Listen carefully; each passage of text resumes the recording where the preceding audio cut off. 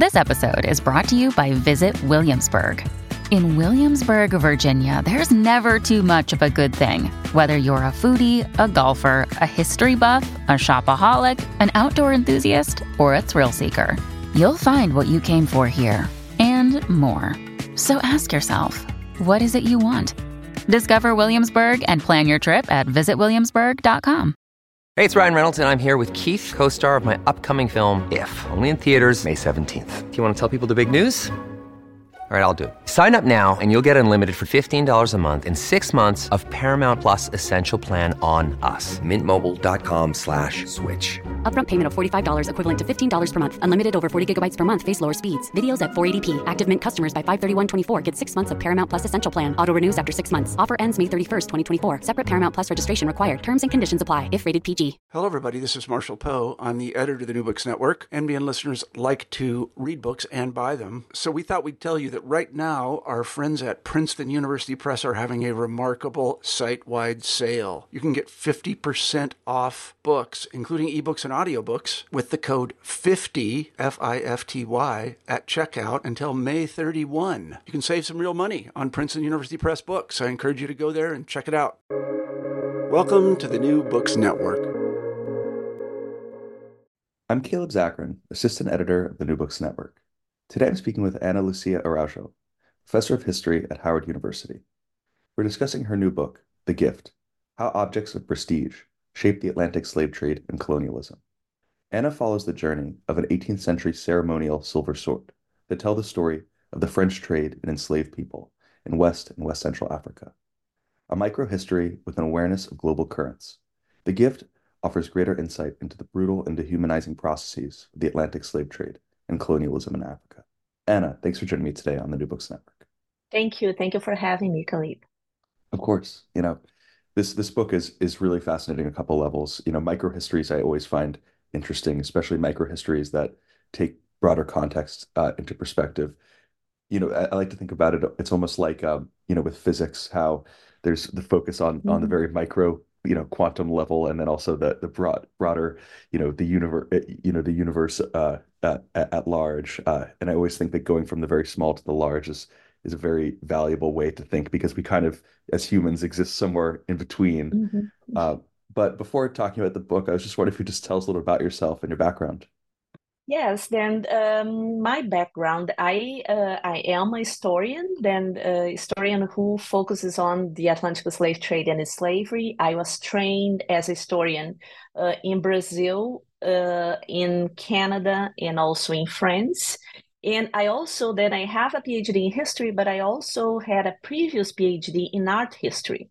Then this kind of work that I am doing in this book is the kind of work that allows me to draw on my two specialties, then my two disciplines, that I was trained as art historian and also as a historian.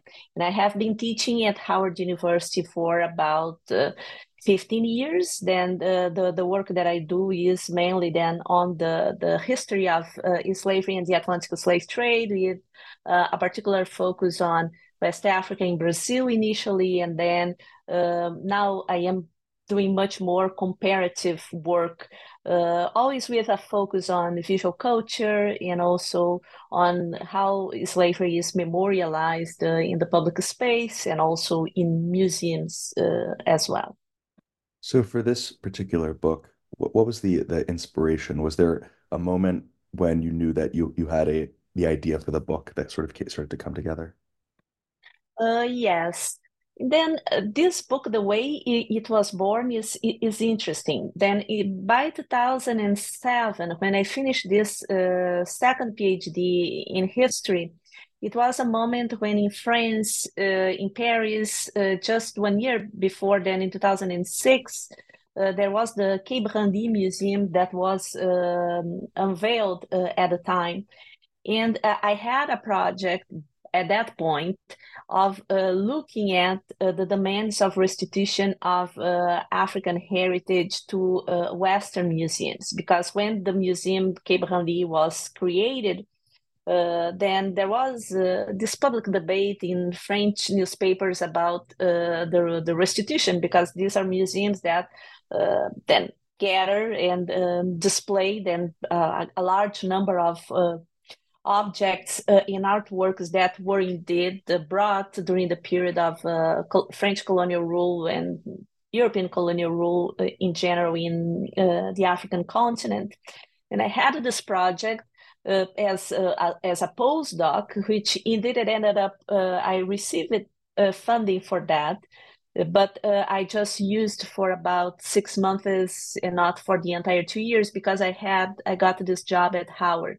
Then when I moved to Howard, then of course in a tenure track position, I had then to work to publish my first book, which was based on the second dissertation that I wrote. Then I abandoned that postdoc project at that point. At some point by 2015, I started writing a book on the demands of reparations for slavery. And that is another story. But the book was published in 2017. And when I published that book, I thought to myself, well, perhaps now it would be the time to write a book about the demands of a restitution of African heritage, then to take that project of then almost a decade before. And I started doing that work. Then I did research in Portugal, did research in Belgium, and in France in particular, did also some research here in the United States at the Brooklyn Museum. And then my goal was really to look at the lists and objects, African objects that these museums had, and to see how to address then to see if I was able to find then or to address a sort of general history of the demands of restitution of African heritage. When I was in the process of then looking at different objects and then possibly then demands of restitution, a colleague who works at the Quai Branly Museum, then as a curator there, she showed me the object that is on the cover of my book. Indeed, this object was in her dissertation that she defended in 2015, but she put the object in the annexes of her dissertation, and it was just a picture of the object. She didn't analyze, because this object emerged by 2015 in an auction. And the object has an inscription, and she saw then there was the term cabinda, that is then a port in West Central Africa, and it was colonized then in the 19th century. Then the Portuguese took over this region, and then she associated cabinda with people who speak Portuguese, and me being Brazilian as a person who could perhaps elucidate the story of this sort. And I started digging that story, and I had done already work on the French presence in Brazil, also then the French presence, French colonization in the Bight of Benin, in what is present-day Republic of Benin. And I decided to only work that there was an interesting story about this object that led me to restrict my interest and look only at this object instead of working with the large demands of restitution. Also because the story of the object itself challenges all the problems of demands of restitution of African heritage, because it's an object that it was fabricated in France but was sent to West Central Africa, and it was looted about 2 times before it ended up then in where it is today in a French museum in La Rochelle. So, I think we'll definitely get to talking more about this sword and its really bizarre, fascinating journey that you track. But just sort of starting from a basic level, I think everyone has some cursory understanding of the Atlantic slave trade. But I think it's valuable to think to just start a little bit with the origins to understand how the French ended up getting involved. So would you mind talking a little bit the first chapter where you look at the origins of the Atlantic slave trade, particularly on the Loango coast where you focus, and how the slave trade began in this region? Yes, then of course that there was a slave trade that existed internally in the African continent before the arrival of the Europeans. Also, there was an internal trade of ivory and iron and other items in this region, as well as it happened across the African continent. Then the African continent was connected to the world already at the moment when the Atlantic slave trade emerged. But in this region, that is the Loango coast, that covers part of what is present-day Angola and part of what is present-day Congo.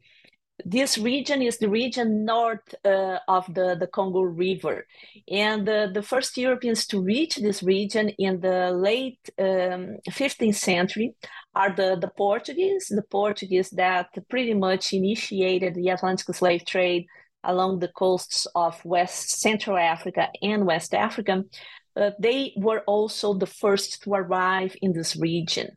Then they were present in this region since the late 15th century, but they established then settlements, permanent settlements south of the Congo River in the two areas that became, let's say this way, simplifying, two areas that became the two main slave trading ports in this region. Then during the era of the Atlantic slave trade, these ports are Luanda and Benguela, then south of the Congo River. But the Portuguese, they had an eye at least on the Loango coast for a while. And with their arrival and the competition that was going on between the Portuguese and other European powers, especially the Dutch, the Dutch started also trading in this region, then not purchasing enslaved people at this point. They were trading in textiles, they were trading in iron as well. But with the development of the Americas and a plantation economy in the Americas, and with the fact that the Dutch will also get their slice in the Americas, then in the region of the Caribbean, they started gradually then this sort of shift from these first commodities that they were trading in the region and started then purchasing enslaved Africans to be sold in the Americas. Then this is how the slave trade emerges in this region, pretty much as it happened in other areas of West Africa and West Central Africa. But here is important for us to have in mind that north of the Loango coast, by then the 17th century, which is the period when the Atlantic slave trade launches in the region, we are going to have three main states, three main kingdoms, that these were centralized states. They were structured societies. Then these were not decentralized or stateless communities. They had three kingdoms, then the kingdom of Luango, kingdom of Kakongo, and kingdom of Ngoyo, which is this last one. Ngoyo is the kingdom that I look at because each of them had ports that were then seaports, and it's in these areas then the coastal areas where the trade with Europeans will take place. And of course, for that to happen, and as you are referring here to organize the states, we have, of course, these are monarchies, then we have noblemen, we have enslaved people, we have commoners, and the noblemen, of course, include a king, but the king also has different officers, people who occupy different offices representing the king at different levels. And these include, of course, people who were in contact with the Europeans. Then this contact in the beginning is a contact to trade different kinds of commodities, but with the rise of the Atlantic slave trade, these middlemen or intermediaries, they become those who are trading in people, then who are getting the captives from the interior mainly, and offering these captives then to the European traders who get in the region. Then the first are the Portuguese that are there, but in the very beginning, in the late 15th century, but the Dutch, we start this trade, then we start trading in people, and gradually you are going to see other European powers arriving in the region. Then the French, the English, and then the British will get there as well. And then the Portuguese, eventually even the Brazilians, then Brazilian-born slave traders will get to this region. And this later on in the 19th century, which is not really a period that I really cover in the book. The book is most centered on the 18th century, at least in that area of the Luangwa coast. You briefly mentioned the role of the sort of the middleman who's responsible for getting the enslaved people and then trading them, the Mafuka. Can you tell me a little bit about this role? How they participated in the slave trade, what type of person occupied it, their responsibilities? Mm-hmm. Thank you. This is a great question. Then in different ports along the African coasts, there were these intermediaries, and there were more than one of them. But the Mufuka is an individual that was described by the European, because part of the work that we do here is based a lot on European accounts, and of course, sometimes we have to be careful with this kind of source. But in the Dutch sources, then French sources, Portuguese sources, British sources, the Mufuka appears as an office occupied by the man who is not a noble. He is a commoner, and it's a man. Then it's not; these are offices occupied by males, and is a man then who lives on the coast and who is in charge. He is described as being the Minister of Commerce, then by the Europeans. Then he is in charge of everything related to trade. Trade in the beginning, not the trading people, but then trade in enslaved people.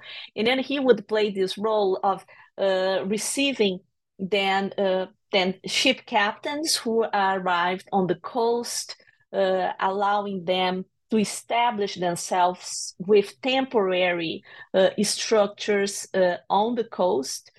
Then these men would receive tributes from European traders who arrived on the coast. Then these tributes were usually items that were used as currencies to purchase enslaved people. Then I'm referring here, for example, to textiles, to alcohol, to iron bars, to even weapons at some point.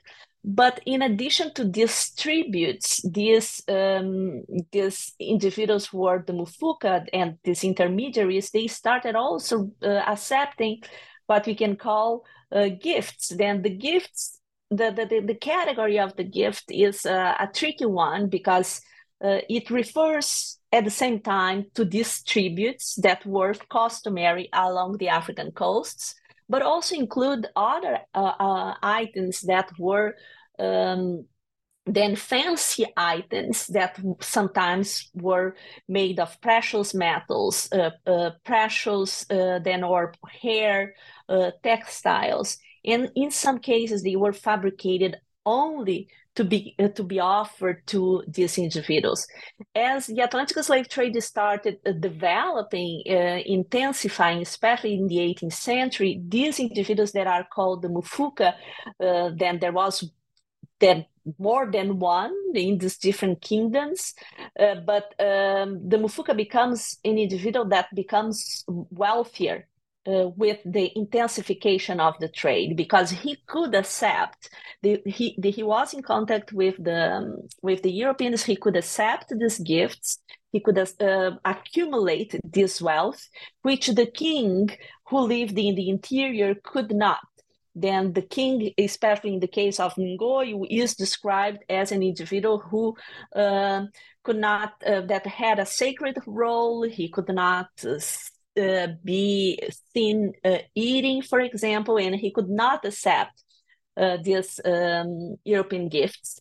Then as the trade intensifies, these kings are more and more alienated in detriment of these individuals who were commoners and who lived along the coast and who were, to some extent, corrupted by the trade, this lucrative trade in people. So, much of the focus of this book is on the French relation involvement, because this sword that you look at, this particular gift that is central to the book, was a gift from French traders. So would you give a little background on how the French first got involved in the slave trade in this region? Yes, like the French, then they started then already then in the then by, I would say that already by the late, then there were some French voyages to African coasts then in the late 16th century. Then but the French then came mainly during the 17th century to the region that is the Bight of Benin. Then they were trading, then purchasing people to transport them to the Caribbean at this point. Then they joined the trade in Africans, as all the other European powers did, in order to supply then their colonies in the Americas with with an enslaved workforce that was basically gradually replacing then the enslaved indigenous populations in the Americas. Then the French, they were based mostly on West Africa, then in the region where is present-day Senegal. They were also present in the region of the Bight of Benin, but they were able also to expand up to West Central Africa in the region that is the north of the Congo River. Then they were not present in the regions that were controlled by the Portuguese, that was Luanda and Benguela, south of the Congo River, but they were able to trade on the Luango coast because this was a zone where no European power took over. Then there were just several European powers trading in these areas, which is a characteristic that we do not see south of the Congo River, where the Portuguese had the control. Here, no European power had the control. All of them were trading in enslaved Africans. They were competing among themselves, and sometimes even nationals from the same kingdom, it was the case of France. They were competing among themselves to see who were those who would get the best captives and more captives for the best prices. But also they could not establish, for example, any permanent structure in this area north of the Congo River. For example, if you take the example of Ghana, present-day Ghana, or even the region of the Bight of Benin, the European powers, they were able to construct, for example, forts in general, even castles. In this area, they couldn't do that. But the French then found in this zone then a rich market then where they could purchase enslaved people and where no European power had control in order to export them, especially to the colony at the time, the French colony of Saint-Domingue, that became then Haiti in 1804. Then this is how the French joined this trade in enslaved Africans in this area. Another a key place in the French trade was the city of La Rochelle. Um, what did how did this city function as a kind of a focal point of the slave trade? Yeah, then this is it's an important question because La Rochelle is the second. Then overall, during the entire period of the Atlantic slave trade, if you take the number of captives, the number of voyages that left from La Rochelle to the African coasts, La Rochelle was the second busiest or most important French slave trading port. This is just after second to Nantes, which is the first slave trading port.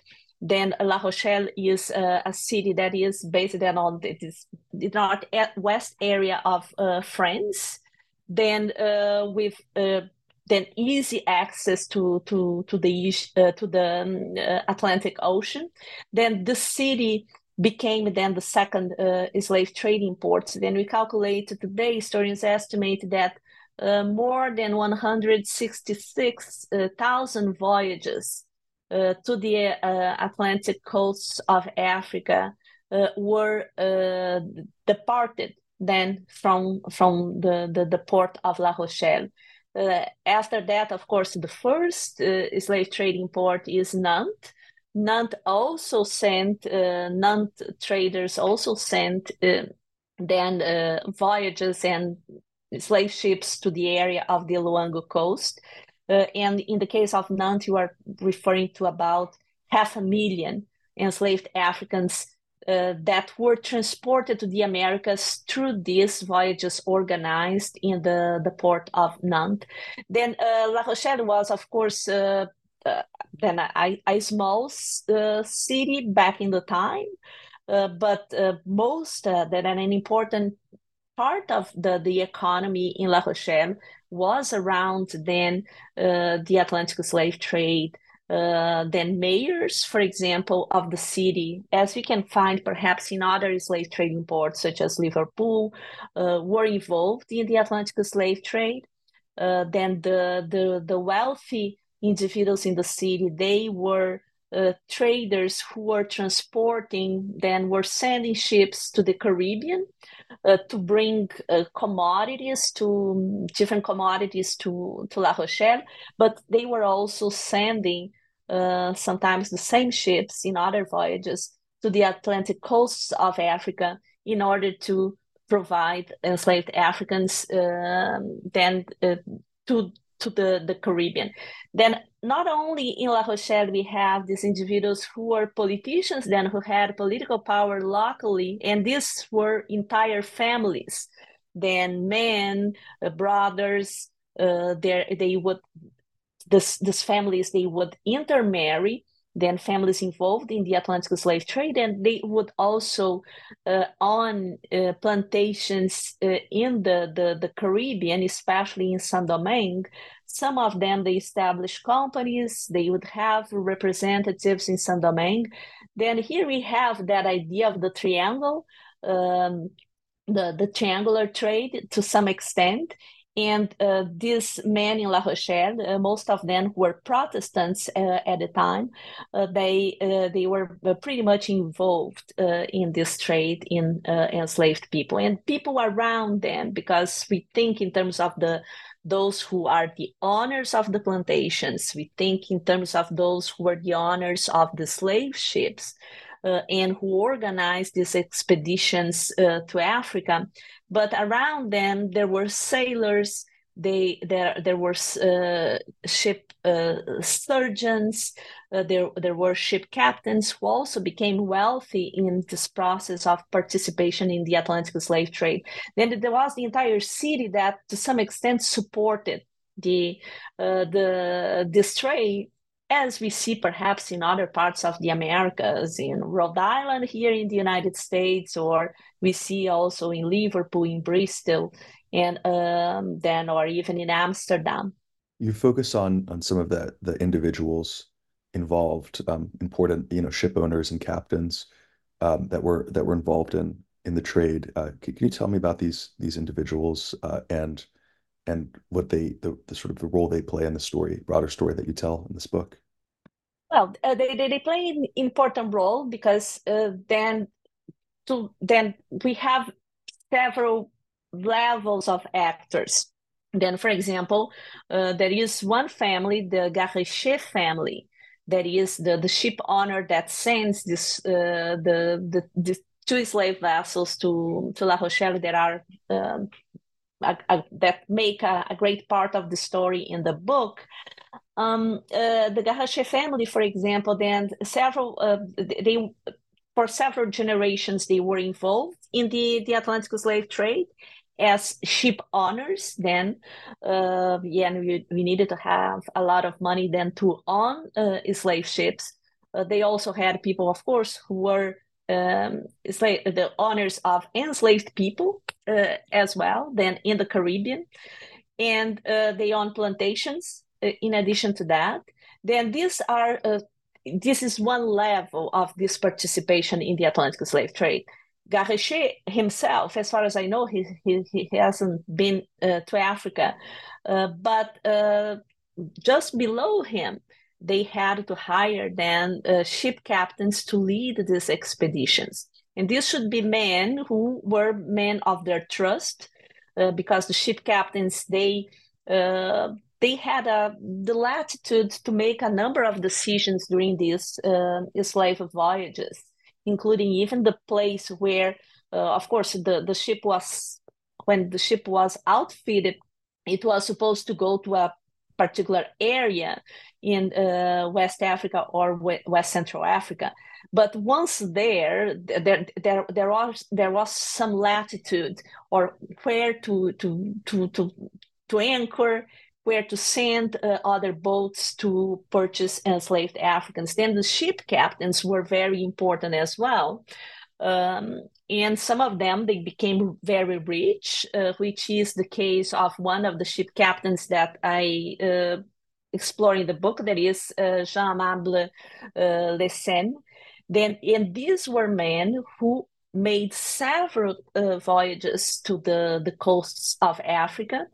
Then they would spend several months on the African coasts, in which they would know the local actors, including these intermediaries such as the Mufuka. Then they are, the ship captains, they are at the highest rank in the slave ship. But these are men who go to Africa several times, unlike these ship owners who stay then in Europe. Of course, that at some point, these ship captains, they purchase slave ships as well. At some point, they purchase plantations in the Caribbean. Then, in other words, they become wealthy, very wealthy men. But below them, there are other individuals that are important. Of course, the different members of the crew.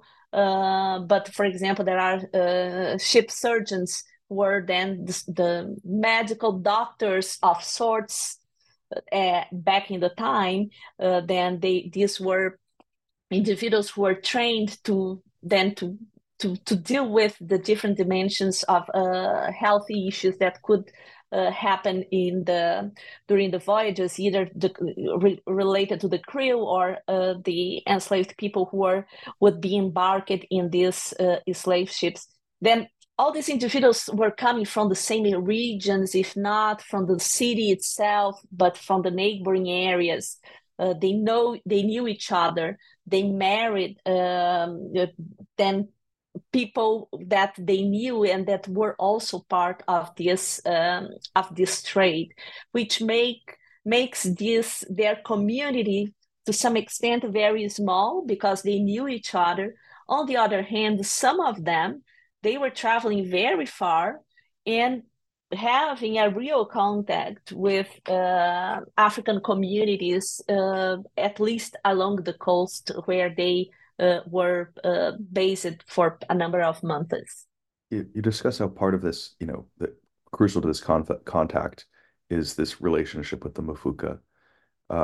So, looking at the ceremonial sword that, first really inspired this project, could you talk about this sword, why it was created, who it was given to, really what its general purpose was?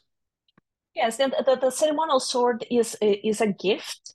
Then, of course, we could discuss here for a very long time. Then I hope that you read the book that people who are listening to us, that they read the book to know more. But the sword is a gift that is given to this mufuka by these French slave traders that reached the region in first time 1775, and following a conflict with other slave traders, French slave traders as well.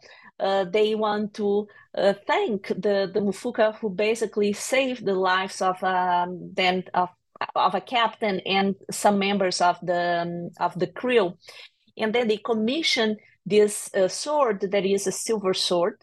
And the silver sword has a dedication. If you look on the cover of the book, that the dedication is to the Just of Cabinda, who is the Mufuka Andri Pukuta, which is the name that appears in the sources referring to him. And this is a gift then to thank him for saving their lives, but also a gift that wants to continue this relation, this commercial relations, and perhaps preferential relations with this minister of commerce that was the Mufuka.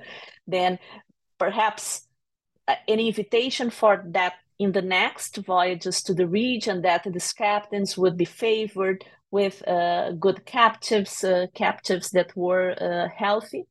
And then it's a gift to say thanks, and also to expect something in return after then in the next voyages. Then it was created in La Rochelle, but then in the book I retrace who was the silversmith who created the sword. And the sword, the format of the sword, then the sword had several layers, but the format of the sword is inspired from what by locally made swords in the region of the Luango coast. Then a great part of the book is a discussion about who created, who are these individuals who created, who commissioned, then how it was made, which elements on the sword, what do they refer to? And this is part of the work that I did by analyzing this sword. Yeah, I think for listeners that are interested in learning more about the sword and the specificity of the journey, I definitely highly recommend checking out the book, because it's very interesting the way in which you traced it and the sort of the journey that it took. I think for you, in terms of studying this sword, was there anything that you found particularly surprising when you learned more about its journey? I would say that the most fascinating element that I find about this object is that we think in terms of objects, in things that are material items in the Atlantic slave trade or any other exchange. We think them in terms of that they move. Of course, they need people to move them, to create them. But the element that I found interesting is that we are used as historians to look at the written archive to find evidence. And of course, this book is based on research in the archives that are traditional archives, written archives. But the element that I find fascinating here is that the object itself has all these layers referring to the interactions that occurred among Africans and Europeans during the period it was created and following including then the 19th century. Then the object itself became a repository and has all these layers imprinted on it. And usually we would think that objects are things that are static. And indeed, the silver objects already in Africa, there was already this tradition of amending silver objects, or in Europe, there are entire collections that would be melted in periods of need in order to create other objects that were more fashionable. But here, this object remained as it was when it was created, but there were layers that were added at the same time while preserving the older layers. And I think that this is the fascinating element here, to show how objects, they are alive and how much they can tell us about the history of these human atrocities, which is the case of the Atlantic slave trade. I'm wondering also, if there's other, findings that you had, because I think, and this is something that you talk about in the book, is with doing a microhistory, focusing on something very specific, or focusing on a very specific region, a very specific period of time. For you as a historian, could you talk a little bit about just like the general value of doing something like a microhistory, especially for understanding a topic as large, as expansive as the Atlantic slave trade and European colonialism? Thank you. This is an excellent question. I sometimes have a difficult time with the micro history label, because it's micro from the point of view of I would say that we decide to start from a micro point of view. But in this story of the Atlantic slave trade, there are so many social actors involved, and there are people of different cultures, and also in terms of the time frame is so large. And here the time frame is large because we have the 18th century, and then the sort continues moving during the 19th century, when we are going to have European conquest in West Africa and West Central Africa. Then the micro explodes to some extent at some point. I think that however, what this kind of approach allows us to do is to not be lost within this very big context, but to use the micro to connect these different things, different times and spaces, in a way that follow only one thread. And of course, here, even just by following this thread, we have so many other threads that could have been followed during the writing of this book. Then I think that this is the advantage, is that you can really focus on many different things, but using only one example. I also think that perhaps how useful this kind of approach can be, if you think in terms of our museums today, here in the United States, the Smithsonian, the Metropolitan Museum of Art, the Brooklyn Museum, and different other private museums, or museums in Europe, in the Netherlands, Portugal, the Britain, France. There are so many objects in these museums, and when you go to these museums, we see sometimes this overwhelming number of objects being exposed, and we learn sometimes very little about each of these individual objects. And I think that a story like this shows us that one single object can open up so many windows to understand different societies across different times. And I believe that this is why perhaps is one of the advantages of doing this kind of history. Of course, not all objects have all this.